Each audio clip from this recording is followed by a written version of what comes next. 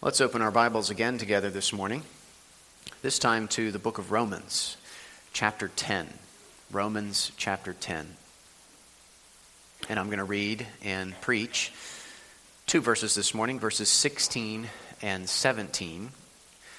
Sermon title is Faith Comes from Hearing, taken from verse 17. It's actually the title of our radio program, Sunday mornings at 9 on WPFG 91.3. It's just a replay of one of the recent Sunday morning sermons, but we titled it, Faith Comes from Hearing, based on Romans 10, verse 17. And let's continue to pray for fruit from that radio broadcast. But these two verses in Romans 10 are about two things, unbelief and faith, respectively. Unbelief is the natural response, the instinctive, knee-jerk response of a sinner to the gospel.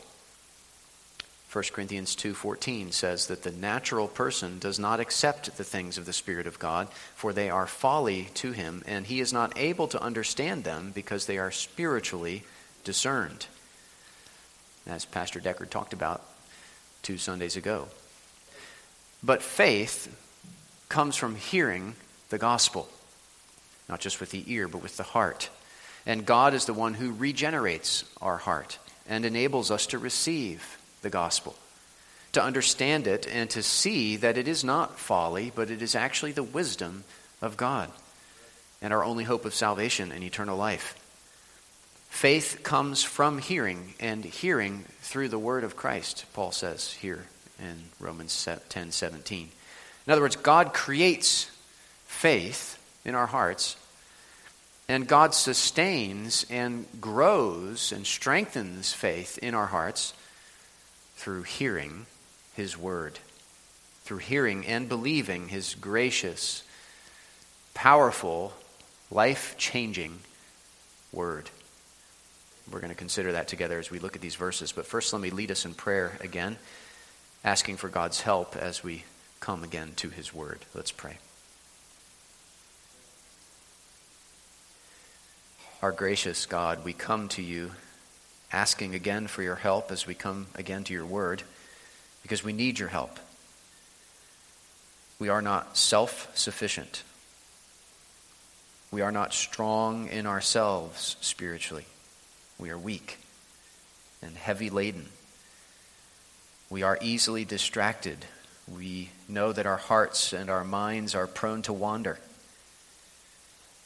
We don't always see the significance of the truths of your word that are before us.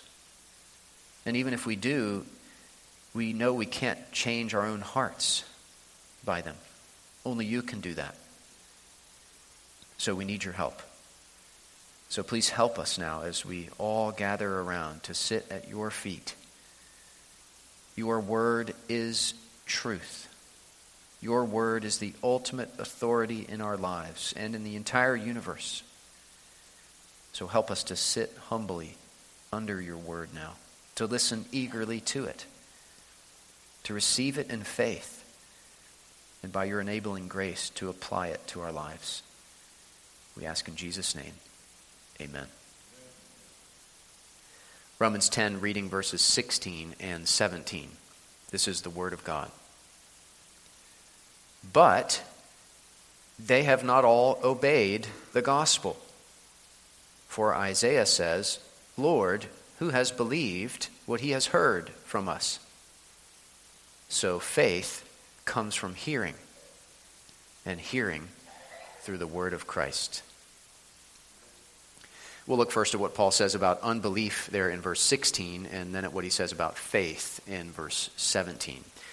And there are four things we should notice in verse 16 as we focus together on that verse. Four things. First of all, notice the word but at the beginning of the verse. It signals a rather abrupt turn in the flow of thought up to this point.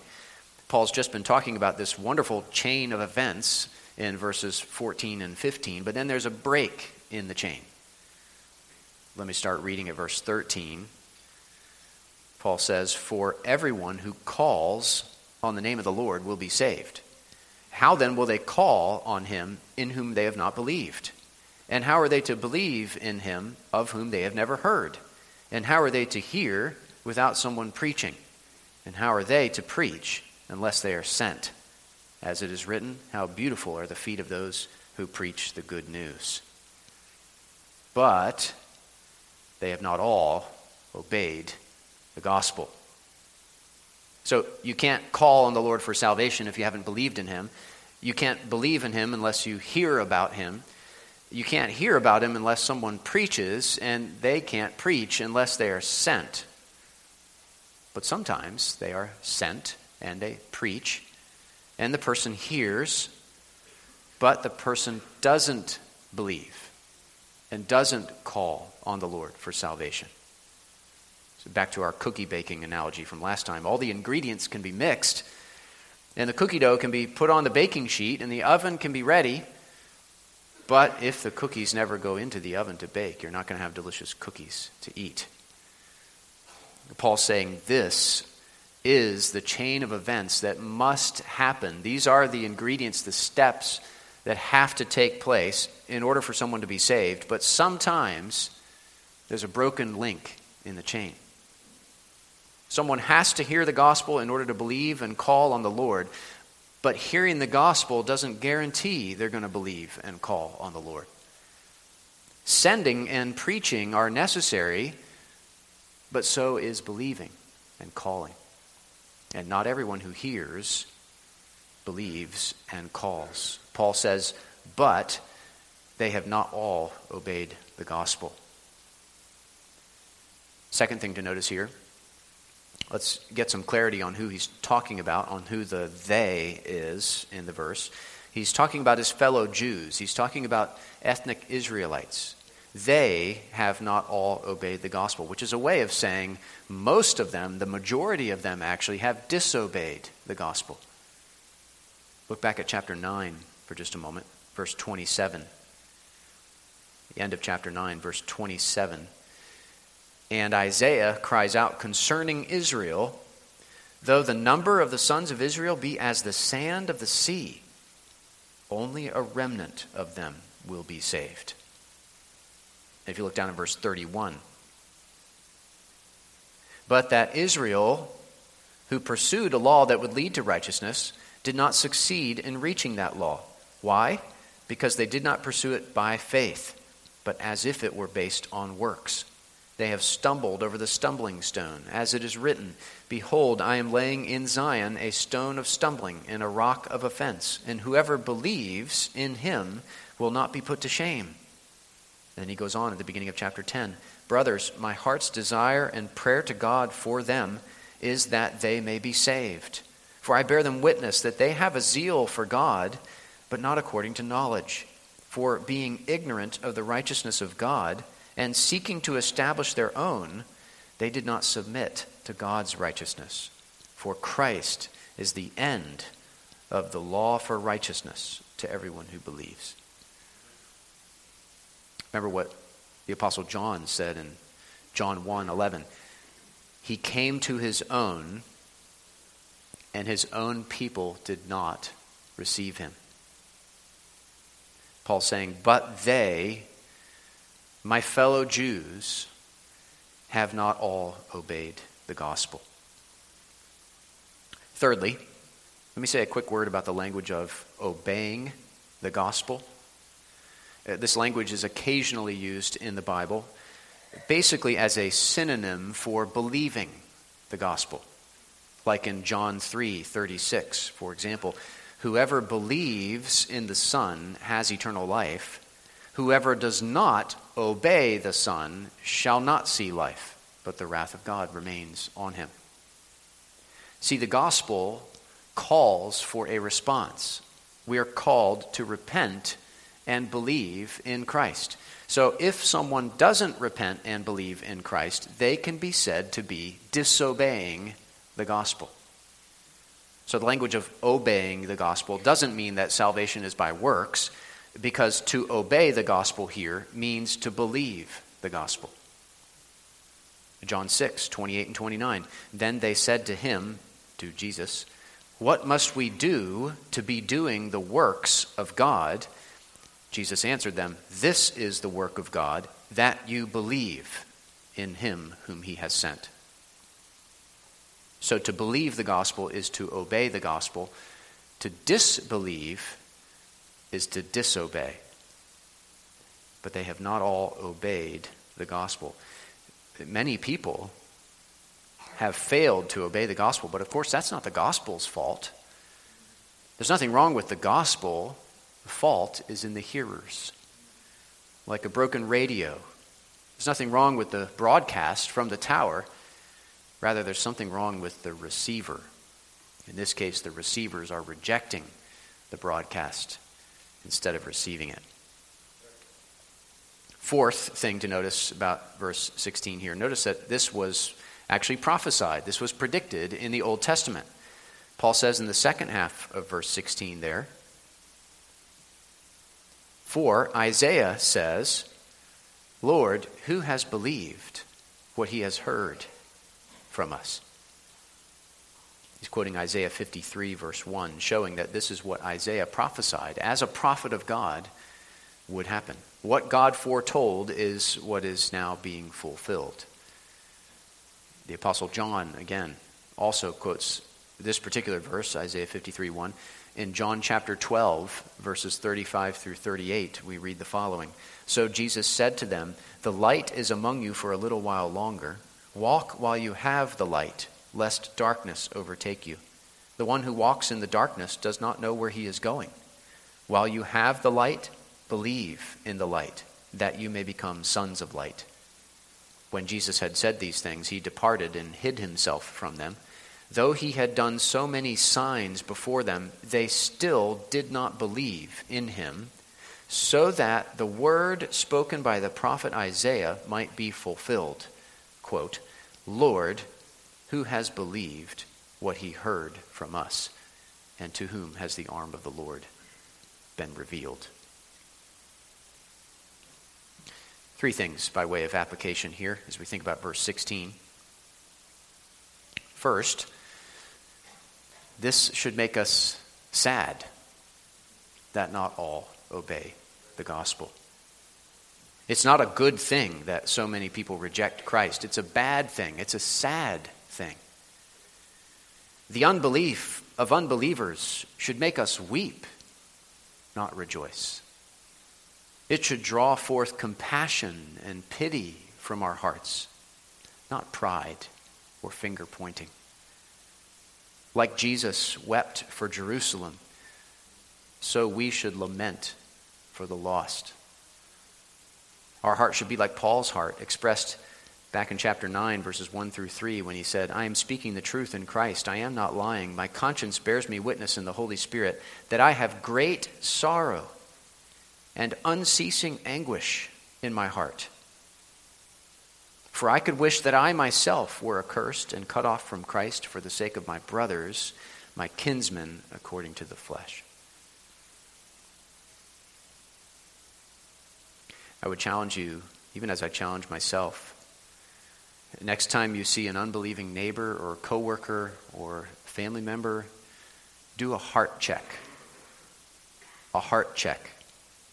Ask yourself, do I have great sorrow and unceasing anguish in my heart that this person has not obeyed the gospel? Do I care? To what extent do I care? When you're watching the news or scrolling through social media and you encounter unbelievers and their unbelief, do a heart check. Is there more pity in your heart or pride? Is anger at them a quicker reflex than prayer for them, for you? But they have not all obeyed the gospel. This should make us sad, not mad, and should draw forth compassion and pity and prayer from our hearts. Secondly, by way of application here, I think it's helpful just to know and to remember that sometimes people will reject the gospel that we proclaim to them. And it's helpful to know that if they reject it, we have not failed in our evangelism. If we've proclaimed the gospel of Jesus Christ to them, we have succeeded in our evangelism. We've given them the medicine. Now we can trust God, our sovereign God, with whether or not they take it. Of course, we should want them to take it. It's not like we shouldn't care whether or not they take it. It doesn't really matter to me. My job here is done. No, we should care deeply. Like a good doctor cares for his patient and wants him to take the medicine he's prescribed for him. We should care deeply. It's just that we should realize that whether they take it or not is out of our hands. What's in our hands is the medicine, and we should give it to them. What's out of our hands is whether or not they take it. And even if they refuse it, our God is still glorified by the open statement of the truth of his gospel. Thirdly, by way of application here, as Christians, we should remember again and again and again that the only reason we have obeyed the gospel is because of God, not us. Because of his grace, not our intelligence. Paul says at the end of 1 Corinthians 1, and because of him you are in Christ Jesus. It doesn't say, and because of you, you are in Christ Jesus. It says, and because of him, meaning God the Father, you are in Christ Jesus, who became to us wisdom from God, righteousness and sanctification and redemption, so that, as it is written, let the one who boasts boast in the Lord. Because of God and God alone, we are those who have obeyed the gospel. We are those who have repented of our sin and believed in the Lord Jesus Christ for our salvation. We had no desire and no ability to repent of our sin, but God gave us the desire and the ability to repent of our sin, 2 Timothy 2:25. We had no desire or ability to believe in Jesus, but God gave us the desire and the ability to believe in Jesus, Ephesians 2:8. We were unbelievers, but God, by the grace of God alone, we are now believers. And that truth should be to us a bottomless well from which we draw gratitude and humility and joy. Now, verse 17, about belief. It's one of the most famous verses in Romans and perhaps in the whole Bible. Verse 17, Paul writes, so faith comes from hearing, and hearing through the word of Christ.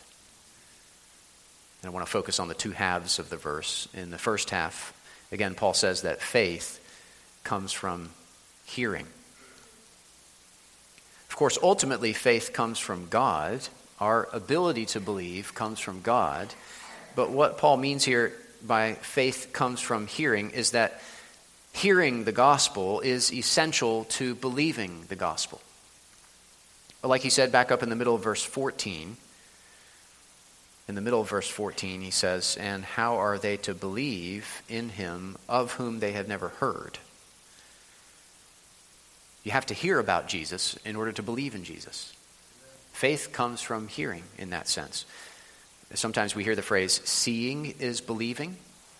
Seeing is believing. We understand sometimes why that phrase is used, but faith doesn't come from seeing. Faith comes from hearing. When it comes to the gospel, hearing is believing. Now, that doesn't mean that hearing is automatically believing. We just learned from the previous verse that many people heard but did not believe. Lord, who has believed what he has heard from us? But when the Lord saves someone, he grants them faith through hearing. Galatians 3:2, let me ask you only this, did you receive the Spirit by works of the law or by hearing with faith? We are not saved through seeing the gospel or feeling the gospel or smelling or touching or tasting the gospel. We are saved through hearing it and responding to what we've heard in faith. So faith comes from hearing. Hearing what? Well, second half of verse 17 says, and hearing through the word of Christ. Faith comes from hearing the word of Christ, or the message about Christ, the gospel. The message about Jesus is the good news about his life and death and resurrection, and the salvation from sin through faith in him that is held out to all. The gospel of Christ is not the health, wealth, and prosperity gospel. The gospel of Christ is not the social justice gospel or the political gospel. The gospel of Christ is not the self-esteem gospel or the self-help gospel. The gospel of Christ is not the faith plus works equals salvation gospel. No, the gospel of Christ is the biblical gospel, the message delivered in the pages of the Bible from God to us, the message about God in his holiness and man in his sinfulness, and Christ in his perfect life and sacrificial death and victorious resurrection for sinners, and the call to repent of sin and believe in him for salvation and eternal life. That is the gospel. That is the power of God for salvation to everyone who believes. That is the gospel we heard and by the grace of God believed. And that is the gospel we are called to proclaim to all, because faith comes from hearing, and hearing through the word of Christ. Now, as you can imagine, there are many implications of this truth that faith comes from hearing.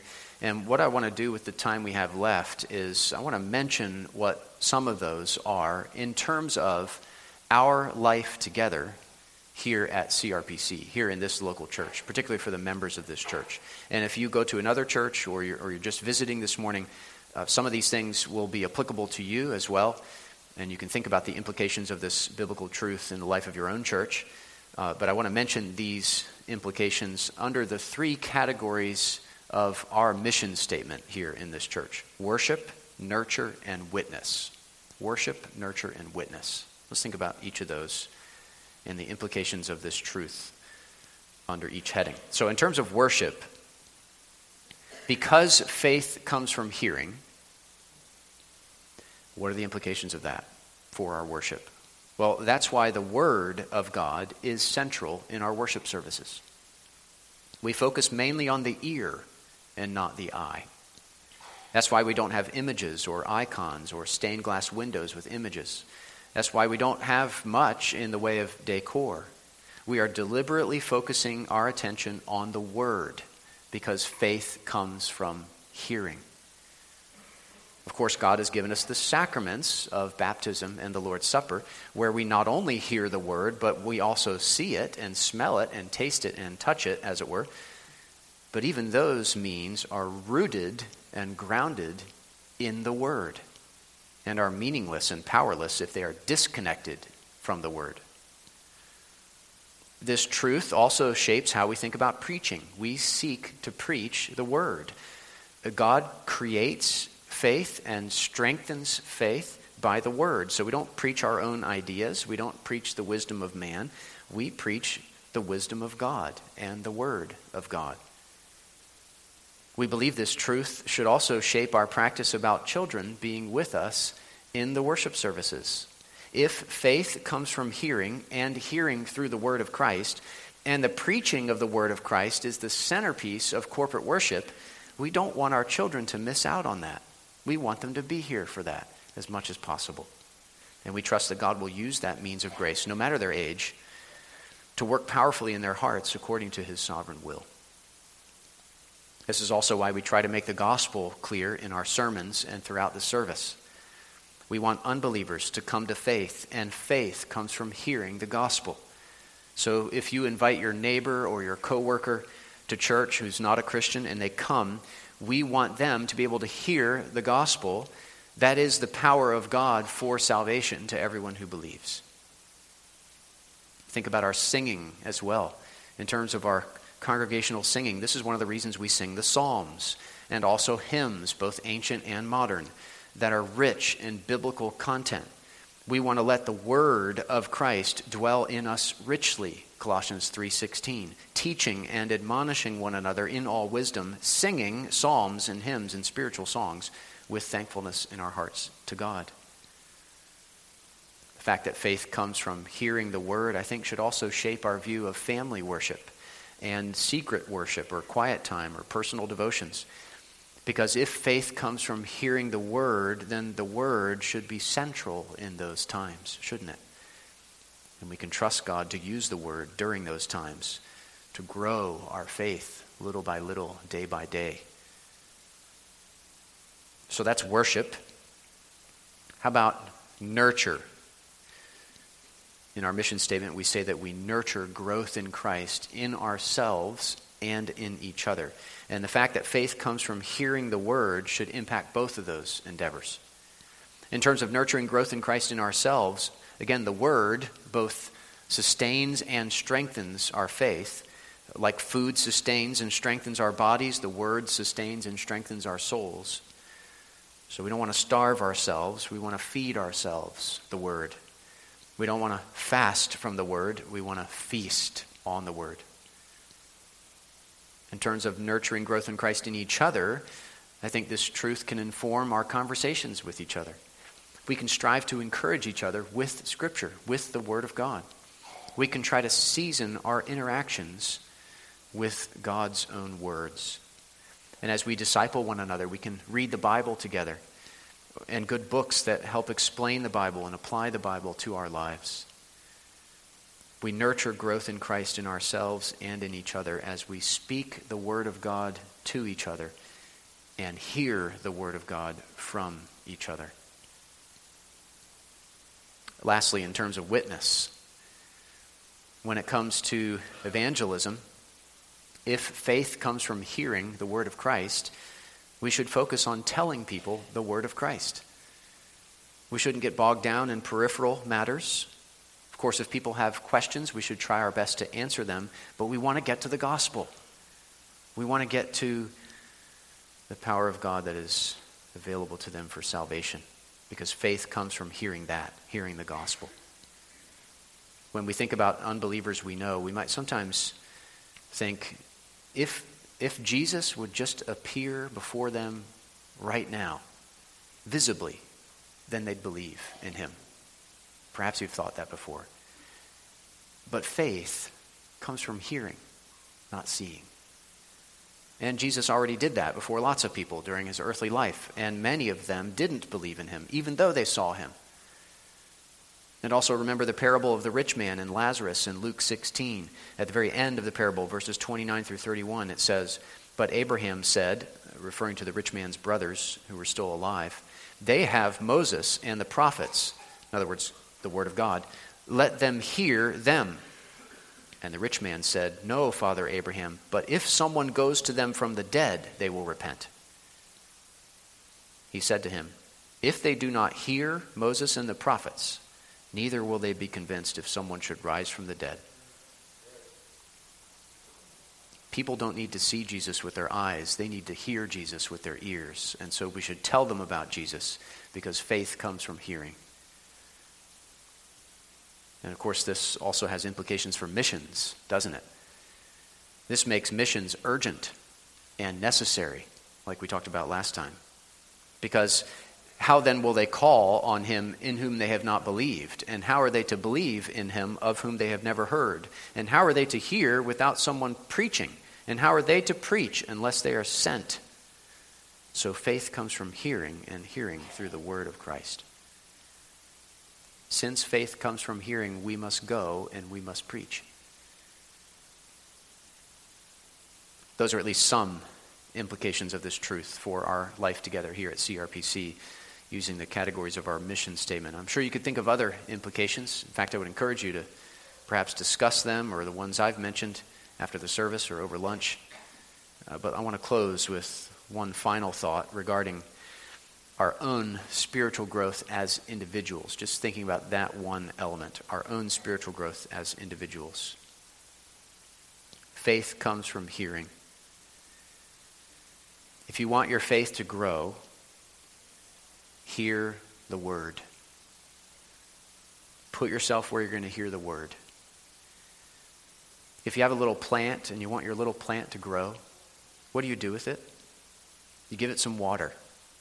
And you put it where it's going to get some sunlight. And over time, it will grow. It's the same with us. Faith comes from hearing. So put yourself where you're going to hear the word, where you're going to be watered with the word. Put yourself in the sunlight, and each day, by the grace of God, you will grow. Let's pray together.